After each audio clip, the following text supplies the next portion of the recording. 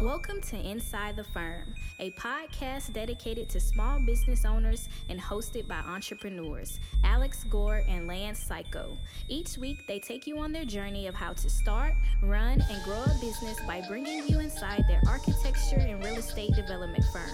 Get a behind-the-scenes tour of how these business leaders manage their clients and foster company culture while creating new and innovative projects. And now your hosts, Alex Gore and Lance Psycho. Welcome to another episode of Inside the Firm. I'm your host, Alex Gore. I'm here with Lance, easy and enjoyable Psycho, and I have to stop the show right there. Wow! Prove it. Prove it. One of my students sent me an email, and it was awesome. So if you're thinking about teaching and you're an practicing architect, I highly recommend you do it at least once in your life because it is one of the most if you crush, it is one of the most enjoyable experiences ever. I sent each of the 15 of my senior students up at North Dakota State a book, and it's called The 7 Habits of Highly Effective People. It's what our firm read last year. Correct. And he wrote back today, and he says, Lance, I'm writing to you as a thanks. Thank you for the book you sent to North Dakota. I'm very excited to read this book because it seems I can learn a lot from it. It was very generous act of you and is very appreciated. But mainly, thank you for the semester. One could label this email as me being a suck-up or a brown nose to you, but I view it as giving credit where credit is due. In my 4 years at NDSU and having many professors along the way, without question, you have been the most impactful. I feel this is important to tell you so you know what you are doing. I feel it is correct and helpful. You have been by far the easiest and most enjoyable to work with, while also pushing me in a direction about being controlling or bossy about it. I have learned things and looked at problems in a different way. Moreover, the time we had in Colorado was fun. With you being a tour guide and showing us your life, how you operate, introducing us to friends and colleagues. Overall, thank you for my most enjoyable semester in school and being an excellent instructor on the way. Your tone, demeanor, communication, and jokes all make the year better. I feel like it was a semester of growing rather than working. Again, I hope this email does not come off as me trying to suck up to you, but gratefulness and acknowledging your performance. Thank you once again. It will be a semester I will soon not forget. That's why. That's good. I love all that. It's definitely worth it. All that makes sense. And then also, it's not sucking up. Like, it's not like you're going to have this student. Just so everybody knows, I finalized grades 3 days before he even sent that. Yeah. Yep. I haven't wrapped up grades, but I wrapped up our last class. Multiple students came up and thanked me. It was awesome. You reading that whole thing, though, like, I feel like a married couple because, married couples will do this. You'll be out at a party and someone will be like, oh, yeah, your husband's so nice. It's like, yeah, give it 12 years. Then see what you think. So that was going to be my joke back to you. Yeah, give it 12 years. Then we'll see how easy and enjoyable. But what a great letter. Yeah, there you go. That's why. New pronouns for the week. Easy and enjoyable. You got it. Use them. Please email Lance at lmc@f9productions.com. Yeah, give him some new. Hey, maybe that's the challenge for next season of Inside the Firm. If you email me and give me some pronouns, they will be on next week's episode. Wow. You can just continue to do this. Yeah, unless they're like, the blatant bad cuss words. Yeah, but if they're subtle and easy and enjoyable, and hilarious. Yes, there you go. They're in. They're in. As we wrap up this year and look into next year, it's always a great time to reassess what you're doing, reevaluate what you're doing, and see if you need to change course or not to change course.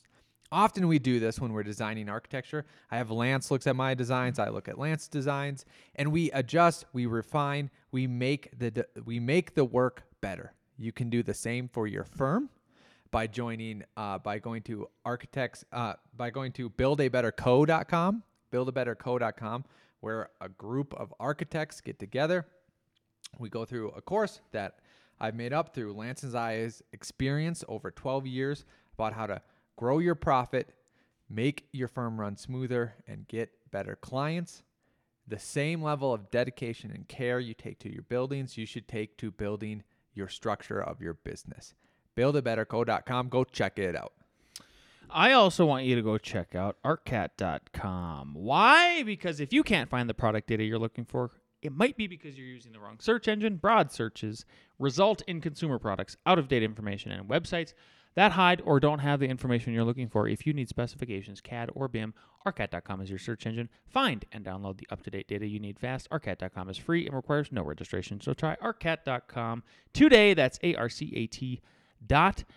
Last and certainly not least, Duratherm defines the category of all wood, completely custom hardwood windows and doors that deliver on your architect vision, and everyone knows it. That's why they refuse to rest on their laurels, and while Duratherm brand is built upon their expertise in wood windows, they are proud to announce the introduction of a clad exterior feature for their windows. Learn more at durathermwindow.com.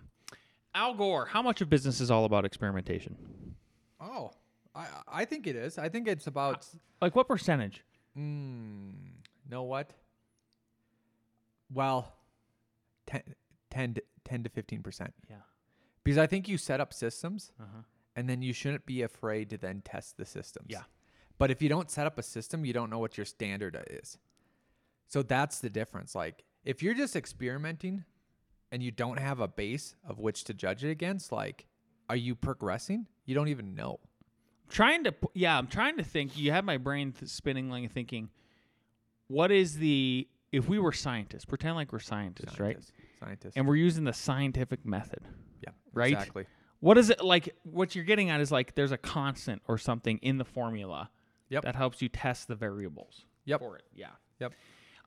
So I think I'll make it an analogy back to the teaching part. So if you do end up deciding, hey, I want to make an impact in the world, I'm going to teach at least one course in my life. Maybe I do more, whatever. Is the first time you teach, you get 50% of it right. The rest of the 50% is an experiment. Second time you teach, about 75% right, 25% experiment. Third time, you should get to about 90 to 95. And that's about as far as you can get with the mainstays, the fixed parts of the equation, and then the last 5 to 10% are the experimentation. So I just want to give you some examples, and maybe you can write some down too if you have any. And the word that I was searching for in my head, I think you were too. In the experiments, you have a control. Yes, that's what a scientist score. Yep. Yeah, 100%. Some examples that we have experienced recently is we let some of our senior staff members go without final red lines for a few years. We were looking over the work throughout the whole project, but then for that last one, it was like, well, they're licensed architects. They should know what they're doing. They hopefully have, printed off a PDF, left work for the day, woke up the next day, fresh, focused, looked over their work. Maybe they caught a few extra errors and all of that. That's one example. I think another one is we let senior staff lead entry-level staff or teach them versus junior staff. And then we've also let senior staff try to sell. And some of the lessons, I think, that I'll speak on just one of them. And then Al, I would love for Al to give his input, is letting the senior staff lead and train entry-level staff. I think in hindsight was a mistake. I think if you make it possible such that the top of the cake, CEOs, principals, owners, touches the bottom of the cake and talks to the bottom of the cake, and the bottom of the cake is entry level. Yep. That's the way to do it. That way the through line through the cake, like the standard, the control, the is culture, consistent. Agree. Right? And then I think what for us anyway now it is senior staff, you can lead and manage junior staff. That has been led and managed by me and Al first for a year. Yep. Another thing, and it's okay to switch because you're experimenting and you're learning things. And different strategies are appropriate at different times of your firm's life. So you can tell me if you agree with this or not, but this is the way we progressed. In the beginning, it was low salary, high bonuses. Mm-hmm. Now it is high salary, still great bonuses, but the salary is more meat and potatoes than it was before. What it allows in the beginning when you do the low salary and then the higher bonuses is that you can build up that cash reserve. Yeah. It's very hard to build up that cash reserve. It is. It's hard to stress how hard it is to build it up. And then and then I want to emphasize everybody too, like, you can start to, many people then start to take that for granted. Like, look at all my cash I got in the bank for my company. It's like, dude, that took a long time to build that up. Yep. And then now we are 8 people, plus, auxiliary staff that helps out. It's an established firm. It's over 10 years old. Now it's not as much low salaries and then high bonuses. Yeah. And know what? Here, I'll even get more nuanced. It's more on the principal level, because sometimes you just got to pay people what you do to get them in. But on the principals, if you can afford that to bolster up your cash reserves, then you're not behind the 8 ball. Then you aren't feeling as panicked as much. Then you aren't making as many dumb moves. So, like, that's part of the sacrifice of starting a firm is like, and you should know that. Like, okay, I'm going to get out of the rat race. I'm going to start my own firm. Well, you just entered a new rat race that you didn't even know about. And then 2, that's a great strategy to make your life smoother in the future. 100%. Yeah. So just remember that analogy, because I think that's the important part of what Al was saying is the 5 to 10% of the time, you really got to make sure you're experimenting. Like, run tests. No one. Okay, I'm glad you brought up this topic because it relates to Elon Musk, and I'll relate it back to what you said, right? So Elon Musk, when you're making rocket ships, making cars, making whatever he's doing, he wants to eliminate so many parts to make it simpler, to make it smoother, to, better systems, that if you don't have to add some back in, you didn't eliminate enough. That's what he tells his staff. So, like, cut. And if you don't have to, if at the end of the year you never added back in a thing that you cut, then you didn't try hard enough. Perfect, which is exactly what happened with the red lines, right? We allowed it to go too far for a few years, and then to close the feedback loop, not only were we getting certain calls from contractors, contractor Lance was out in the field, noticing the parts that were missing. Easy and enjoyable. Very easy and enjoyable guy. You can't even say it with a straight face. I can't even say it. It's not you. But the analogy still holds, is that if you aren't experimenting enough, that you don't revert back sometimes, then you haven't experimented enough. It's the practice of architecture. Right? And just like design options, everyone has done this. You have a base design. I'm going to try this and this. Base design. Nope, this one was better. Everyone has done that. Same thing with business. So I've been trying to explain. So this last year I did the most. I gave the most, not conducted, but gave the most podcast interviews I've ever done in my life. I just did one today. I think I've done like 2 dozen. So that's 2 a month. That's a lot. And it was a really interesting experience because I'm going to continue to do it next year, because eventually it's going to formulate into, like, I want to write a book and maybe do a personal and professional improvement course for people. But one thing that I've been trying to explain, and that came out, it's the same thing, Al, that came out of me doing all these interviews was some of it, a lot of the stuff I talk about on these interviews, like, some of it's very personal, some of it has to do with, like, my faith, some of it has to do with business, like the whole thing. You get the whole thing. And a theme that kept coming out was, like, I would explain to people the value of seeing, like, being excited about when negative things happen, because then positive things happen. So I just interviewed this gal, like, earlier this week, and I was explaining that to her, and she goes, "Oh, you mean the law of polarity?" Oh, okay. I was like, "Oh my gosh, like, thank you for framing it for me. Like, perfect. That's what I needed. I needed to just get, like, to that point, right?" Yeah. So if people know what this is, but whatever. But I'm still going to read it to you. The law of polarity is the principle that everything has 2 poles: good and evil, love and hate, attraction and disconnection. Think of the North Pole and the South Poles on the globe, or a battery with its negative and positive terminals. Everything in the universe magnet has an opposite, right? Yep. Yeah. Protons, electrons. all that good stuff.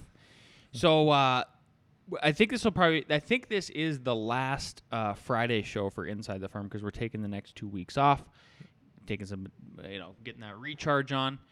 And so I just want to leave everybody with that, something to think about, right? Is like the economy is tricky right now.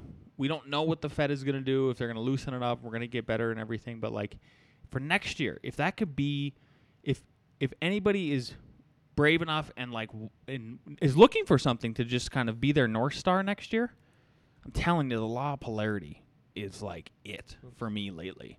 It is when negative stuff happens, you better start getting excited because that opposite positivity is coming. And so no matter what kind of so think about this last year, right? Like what could you write down as a business owner listening to this show? List out all the negatives, right? Then list the positives for that. Like what if that happens to you in 2024? Because it has to. It's physics. Yep. So since you brought it up, I'm going to give my interpretation and then based on some videos. So the Fed had their meeting. They held it straight. Okay. The next meeting is January. Basically, no one says between now and January, there's a 5% chance that they're going to lower rates in January. So it's not going to happen. And then February gets skipped, and then it's Marched. And it goes to about a 25% chance, right? So probably won't happen. And the reason why I also don't think it was happen is because Fed got hit in the face from all the bankers and the public by them putting their foot in their mouth and saying, oh, inflation is transitory. This isn't a big deal. Transitory. So if they let off in the season when housing starts in the spring, housing prices are going to shoot through the roof and inflation will go back up and they'll be blamed again for making another mistake. Oh, goodness. So they're going to make the safe bet, which is going to hold rates steady until A, something breaks, or B, probably June. But what that means to you, So and you think so for quarter one, quarter two, they just hold it and maybe hold. But that goes to Lance's stoic mindset. Okay, that's actually half a year, 6 months from now, and it might be tight for 6 months. But it's better to know that and expect that and to get on the ball of marketing and all this other stuff than to just think, oh, it's never going to end. It's all random stuff like that. No. I'm not saying I'm not actually making an allegorical prediction here. Yeah. I'm just saying logically this is probably where I see things going. And then once they do, I think Lance is right that the psychological money open machine will turn.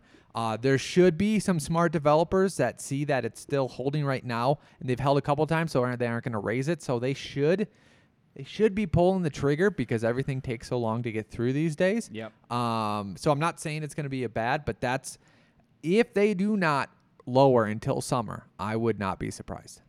Yeah. Last topic of the day before we get into A.R.E. Jeopardy. We are doing A.R.E. Jeopardy today. I've got an article, and we are going to get through it, Al, because your middle name is Patience. We're going to get through the whole thing. Okay, it's not that long. Okay. The title is, and this is from Popular Culture. It's TomKlingenstein.com. It's oh, it is. Okay. Yep. Yeah. Sorry. Yep. By Tom Klingenstein. December 5th, 2023. The title is, if you're watching on YouTube, you'll be able to see it. Recovering Anti-Woke Architecture. So it's got a photo of this building up here. It looks like it's the Calhoun School. Yep. Maybe don't know it. Nope. I don't know who did it. And so the article starts, classical architecture, the founder's preference for the nation's capital, is the physical manifestation of the American form of government. Its Western roots in its political aspirations. It embodies good order, benevolent hierarchy, and reason. Classical architecture reflects permanent principles, reinforcing the natural law grounding of the American founding. As classical architecture is a physical expression of the American regime, modern architecture is the physical expression of the woke regime. Al is now, if you're watching on YouTube, pointing to Lance's and Alex Gresh's award-winning house. Modern architecture. Modern architecture. Woke. It'd be funny if our I'm gonna take that client, down. who is same political leanings as me, who we did that house for, which is not woke, is listening to the show. I don't know. The paper just said it. So Okay. Representative. Okay. Yeah. So modern architecture is again, according to this author, this writer, modern architecture is the physical expression of the woke regime. Representative of woke architecture is New York's Madison Square Garden, which is plopped atop the rat maze or hellhole known as Penn Station. The structure replaced the original Penn Station, a glorious tribute to the past, which was torn down in an act of cultural revenge or at least malign indifference. So I think they're using woke because it is such a cultural term right now. Yeah. Like postmodern, like because woke wasn't even a thing back when they did this Penn Station. If you Lance is probably bringing up old Penn Station. Yeah. I am doing it right now. Keep going though. That's Actually not all, like the new one. Actually, you have to type Madison Square Garden, Lance. Well, hang on. Oh, I get what you're going with your logic. Yeah. You go. So, anyways, where I'm going with the logic, just so everybody knows, if you went to YouTube and you just or if you Googled pull your car over, and you looked up old Penn Station. Old Penn Station is a masterpiece of classical architecture. Like, it's amazing it got built even at that time, in my opinion. Yep. And postmodern was the baby to what wokeness grew up into as a teenager. Just took a little bit longer. So like it does make sense. Why they're using it? Well, yeah, I would just say like postmodernism is the root because basically one of the things it's talking about is like decomposing of rules, decomposing of order, like what does that lead to? Like decomposing of society, like what is and that's what the woke mind virus is actually doing because it tells you your reality is reality instead of there being objective reality. Yep, and there's so many like weird things. I've even seen like a time let's just put it this way, 1984 talk. There was a Times article. This was back, like Serbia. Even back then it was, U.S. bombs. And it wasn't this country, but we're just going to use it as an example. Serbia as a way forward to peace. It's like the double speak is what you're double getting at. speak. Yeah. It's like, okay, those. Anyways, continue. Yeah. Continue. Yeah. Unlike the original Penn Station, Madison Square Garden and the train station below make no reference to the past and no acknowledgement of its neighbors. Or if there is acknowledgement, it is in the form of a middle finger. Madison Square Garden sits alone, self-absorbed, and uninterested in the life that goes on around it. The building has no observable entrance. But the one thing that is clear is that if you were somehow to find your way inside, there would be no escape. Madison Square Garden is as welcoming as a jail. It is no wonder that it attracts crime, homeless, and the litter. I got to look up this. So Yep, pull it up. Madison Square Garden. Lance is Googling right now. Is it that bad? And then go. I think they glassed it up. Oh, did they? Because maybe it was that? No, click on the one on the left. This? One over. Yep, just click on enhance. Thank you for doing that now.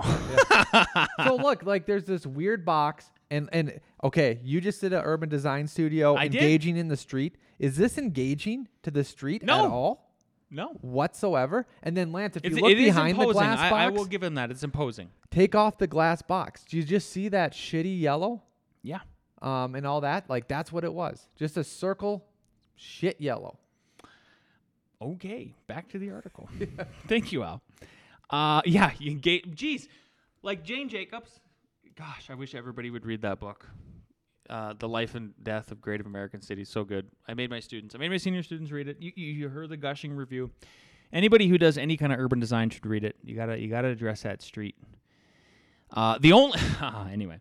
Okay. MSG. Madison Square Garden makes not the slightest pretense to style or grandeur, and indeed, these things strike it as preposterous. There is no melody and nothing to lift the human spirit. It has no ambition and not the least confidence in itself. In fact, like wokeism generally, it is a pain to the self-loathing. For modernists, there is nothing inherently good or even noteworthy about classical architecture.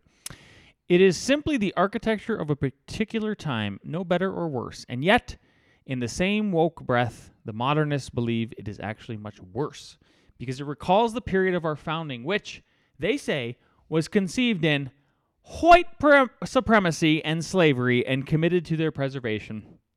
So you see, wokeism is both relative and absolute. Whatever is needed to serve the power and grabbing purposes of the woke left. In some important respects, architecture is different from other art forms. For one, you cannot get away from it.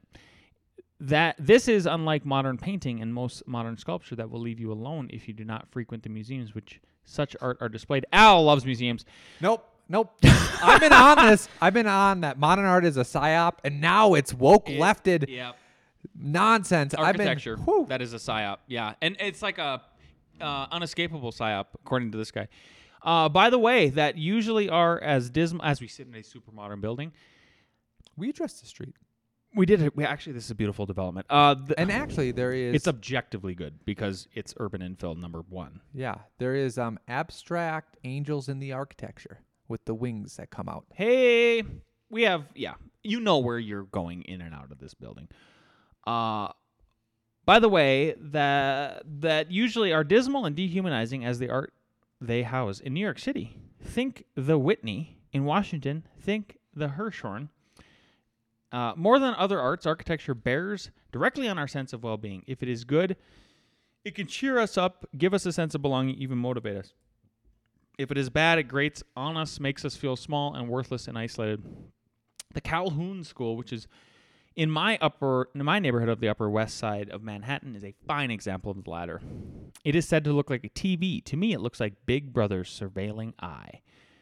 Whatever it looks like, it gives me the creeps. I feel I need to test my inner strength. I walk by it. Mostly, I take a detour. Most people probably would not suffer the inconvenience small as it is, but I am quite sure they, like me, are unsettled by this building, which doubtless was the architect's intent.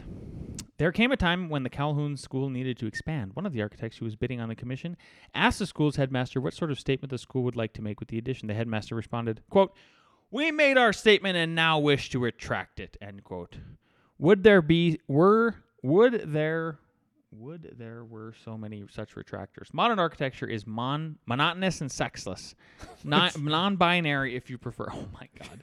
It goes on to great length to eschew decoration, like a meal taken intravenously. Wow! It provides the necessary nutrients, functional interiors, but none of the conviviality and sensual pleasure of a good meal. Okay.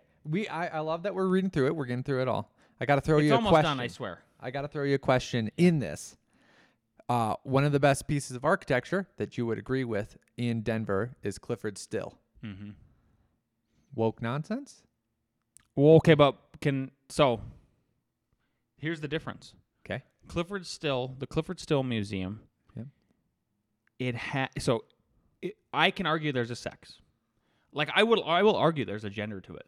It is a masculine form. It's it's not curvy. It is boxy. It is all of that way, but it's contextual. It's contextual. There's texture to it, literally. Yep. Just like your nice beard there, Al. Thank you. Yeah. So like and I pointed this out to my students, like imagine if they didn't board form the concrete. Yeah. Like or put those wood slats. Yes, and the wood accents. Right? And then just the smell, like it has a smell to it. It has this like amazing smell to it. By the way, do you know the Clifford Still collection was supposed to go to North Dakota at one point? North Dakota's... Jennifer Brandel, so one of my colleagues up at North Dakota State, she told me this, and she said, she said, Clifford Still, she goes, I don't know if you know this, but Clifford Still's my favorite artist of all time. And I go, he's probably top 3 for me too. Is he from North Dakota? Why not? Oh. Yeah. And the other thing... What do you think of what I said, though, about the museum? Thank you. The other thing that very much helps, it's set back from one of the roads, and a park is put in front of it. And that helps because you enter walking through the park. The side of it, which I think is still beautiful, is kind of... they have some nuance and all that, but you could argue that that's oppressive, a little bit of oppressive. This side especially? Yep. This is the what I've got pulled up on the screen is the east side. Yep. And then go back a shot. So the east side. Well, just hang on. Let me get through them because now I'm on Arc Daily's website, which we should have a good gallery. So I'm going to keep going. And then this allows you to enter and all that. This, like here, what I'm showing on the screen now is, oh, why did it do that? you know where to enter the building. Yep. Is all. But I do want to show The park side? Yep, and not that one. If you just go back on your arrow. I'll go back. I'll do what you want. And then click on Clifford Still Museum. 1 sec. Okay, now I'm there. Yep, I'm just going to go images. Give me 1 second. I didn't even spell it right. Which one? That one? Oh, okay, here. Yep, Alice. Okay, we're up there. So that just contrasts the building. And that's how you walk through, is you walk through with this screen. And what's crazy, too, is that the museum does something that most buildings don't do. It is very repressive, and it's very heavy over you. And then you immediately walk up, and the whole ceiling is glass. So it does something experientially to you that other things don't. So, like, it's one of the most successful woke buildings. That was actually a perfect way to, segue back to the article. There's something else distinctive about architecture. We lay people, Al Gore, are not allowed to have an opinion about it. What the general public thinks is irrelevant. Movies and television are different. In these cases, we are entitled to criticize as we are with any commercial product. Producers try to make things we like, otherwise we won't buy them, and they go broke. There are professional movie critics, supposed experts, but it's not they so much as our friends, fellow citizens who tell us what is worth watching. Today, in some areas of American life, people are standing up for themselves and rejecting rule by experts. For example, K-12 education, but in the case of architecture, we all sit perfectly still and take on the chin. There are a few dissenters, but they, like all critics of the woke regime, are shamed and censored. For the most part, we no longer have architecture critics in our newspapers, which is another way of telling us that we need not concern ourselves with something that is manifestly does concern us. Don't worry your pretty little head about it, we are told. Just leave it to the Anthony Faucis of the architecture world. Whoa, I never thought I'd see that in the same sentence. Yeah, You're going to say something. Yeah, and it reminds me of when the Rotten Tomatoes gives a movie, the experts, the critics give it like a 5, and the audience is like, this is a 95. This is the best movie ever. Yeah. You know? Yeah. Here's the problem. So, like, this got posted in the anti-architect community. It was so funny. It's like people on both sides get accused of being closed-minded and not seeing or hearing the other side. And it's usually the people who are, like, accusing the people of do that who are the most closed-minded, in my opinion. Like, I feel like there's a lot of society that uses projection, and it's horrible. First comment that got posted in after this article got posted, because that's where I found it at, was the guy was like, he's like, I read this guy doesn't trust the experts. I'm not going to read the article any further. It's like, well, what even makes an expert, right? A lot of it comes down to, yes, there's credentials, right? So, like, okay, I went to school for X amount of time. Now and then I went and practiced whatever my profession is for X amount of time. But it's like you and I say, okay, does that make him an expert? There's two problems with it. These experts every time. And I consider myself an expert, okay, in certain categories. I think there's two problems with it. The first problem with the expert part of it is, what if they were taught wrong? What if they've been doing it wrong for their whole lives, or mostly wrong, right? Mm-hmm. Are they actually an expert, or are they just like a person with a title who's doing it wrong, right? I mean, this is truly something that could be, that's debatable, right? Yep. And then the second one is, just like Anthony Fauci, like, or these movie critics, that's a better one, or the movie critics. A lot of times the movie critics are just siloed in their little silo, on their ivory tower, completely out of touch with the layman, the average person, and therefore, who cares about your opinion? Or how right, or your expertise on the matter. Like, if you're completely out of touch with reality, are you an expert? I have another one too. Misapplied expertise, meaning. Actually, I'll go to my second one. Okay. They're using the wrong judgment criteria. That's what I'll say. Okay. So imagine, let's go to the health. Okay. Imagine that you are a prominent doctor. Right? So you're an expert in surgery or whatever it is. Feet. Heart, feet, doesn't even matter. Maybe you're the best general doctor there is, right? And you get paid, because you're an expert, to now be the spokesman for a weight loss pill. They are an expert. You should listen to them.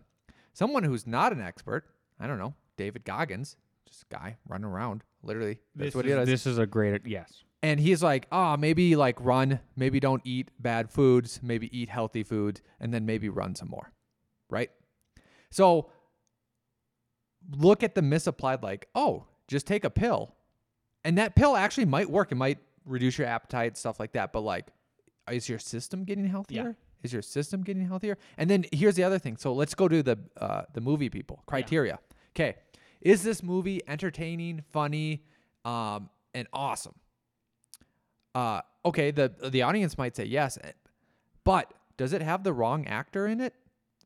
Critics say, nope, this isn't of the political agenda. Yep. That's not what I was judging it about. I just thought it was hilarious and awesome. Yeah. You're putting these other filters on that don't apply. But you've watched a bunch of movies, you read it for written for papers. Your criteria is different. Yes. So that's where it might not be applicable. Last part of the article. Where did we get such horrid architecture? The same place we get most of what is horrid in modern life, academia. Poll after poll reveals that the American public overwhelmingly prefers classical architecture over modern, but this falls on the deaf ears of the woke elite. Or perhaps they do not. They do hear but choose to punish us. The more the public objects to modern architecture, the more elites celebrate and encourage it. The woke elite make us say modern architecture is beautiful, or at least force us to hold our tongue, while our own eyes tell us it is verifiably ugly. Like totalitarian regimes everywhere, the woke regime is training us to accept its version of reality, which includes the denial that there is an abiding standard of beauty. This is criminal. In some good news, President Trump, commonsensical, independent, and generally unimpressed by experts, issued an executive order near the end of his term that encouraged federal buildings be constructed in a classical style. Naturally, modernists rose up in a righteous indignation, calling classical architecture racist and white supremacist. Surprise, surprise, the architecture lobby published an absurd open letter that sounds like a parody of wokeism, but sadly is deadly serious. Quote, neoclassicism in the United States, U.S., is directly related to the construction of whiteness. It was whiteness that sought after in the many plantation houses that choose... Are you following the link so you can tell me where it's from? That chose the style, justifying it as an emulation of ancient Greek culture to separate themselves from the indigenous peoples whose land was stolen and the enslaved African people forced to build and work in them. The Trump administration's chosen style glorifies an imperialist, colonialist, and white supremacist past. Where's the article from? It's literally called the Architecture Lobby. So I think they just hijacked that name and think that they're talking for everyone. For everybody. But this relates back to what you were talking about before. The law of polarity. Perfect. So I can actually consider, like, I know why Trump did that. It makes sense why Trump did that. But he's actually just swinging the pendulum to the other way, where that's not the answer. Because I could see Clifford Still style buildings, like, that's a federal building? Oh, I would love it. Obviously, like the classical ones, the old Penn Station that you saw are good examples. But I think that's the big lesson that I would give to the readers is that if you swing so far to the left, don't be surprised that there's a backslash that swings so far to the right. Now, does that mean that that's correct? No, but that's how, like, the pendulum, like, that's the only way the pendulum can go. Because if it swings so far to the left and you only pull back to the center, then all of a sudden, like, it just stays. And the literal equations of physics is like, okay, now the pendulum is just swinging on that side, right? So there's the law of polarity coming into existence here with architecture because banal, sexless, oppressive buildings were made and championed by experts who are applying a different set of criteria than the public. And with that, let's bring the staff down for a little A.R.E. Jeopardy.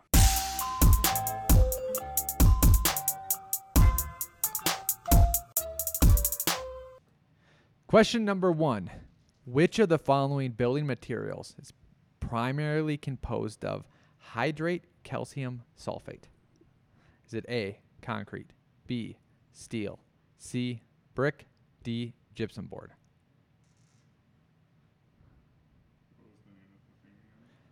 Hydrated calcium sulfate.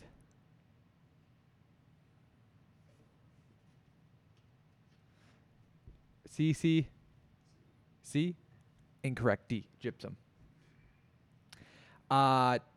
Question 2. Which architectural style is characterized by its emphasis on an open floor plan, integration with nature, and use of natural materials like wood and stone? Is it A. Gothic, B. Art Deco, C. Modernism, D. Craftsman?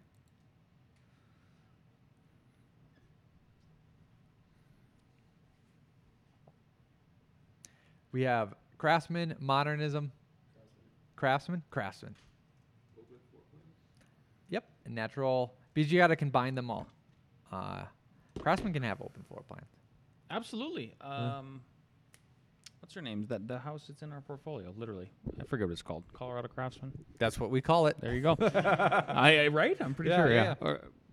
My turn? Yep. Number 3, which 2 insurance policies will cover an architecture firm's losses, including revenue and production time? Is it A, so which 2 insurance policies will cover an architecture firm's losses, including revenue and production time? Is it A, workers' compensation insurance, B, commercial property insurance, C, business income insurance, D, professional liability insurance, E, general liability insurance, F, employee health insurance? Which of those 2? Yes. Will it cover an architecture firm's losses? What were B and C? I'm going to read them all again. A, workers' compensation insurance. B, commercial property insurance. C, business income insurance. D, professional liability insurance. E, general liability insurance. F, employee health insurance. Correct answer is B and C, commercial property insurance, and C, business income insurance. Do you know why? This is not a next question. Just curious if you guys know this. Why do you think commercial property insurance would cover that? Thank you, Al. Because if your building burns down Thank and you. you can't do things. You got it. Number 4, a managing principal wants to decrease the utilization of senior design associates in favor of assigning them a greater share of business development. The managing principal is now determining the tasks that should be required of senior design associates in order to align with this redirection of their efforts. Which of the following should senior design associates be required to attend? Is it A, staff meetings, B, executive? So there's, by the way, which 3 of the following should senior design students, design associates be required to attend? A, staff meetings, B, executive meetings, C, consultant sessions, D, coordination sessions, E, redline work sessions, F, project design meetings. So, again, a managing principal wants to decrease the utilization of senior design associates in favor of assigning them a greater share of business development. The managing principal is now determining that the task should be required of senior design associates in order to align with this redirection of their efforts. Which of the following should the senior design associates be required to attend? 3. Which 3 of the following? A, staff meetings, B, executive meetings, C, consultant sessions, D, coordination sessions, E, redline work sessions, and F, project design meetings. Can you read the whole thing one more time? I'm not going to do that. This was not ChatGPT. This was literally from NCARB adjacent stuff. What ABD? Dang, you were close, Ross. You were really close. It's so close that I got it. No.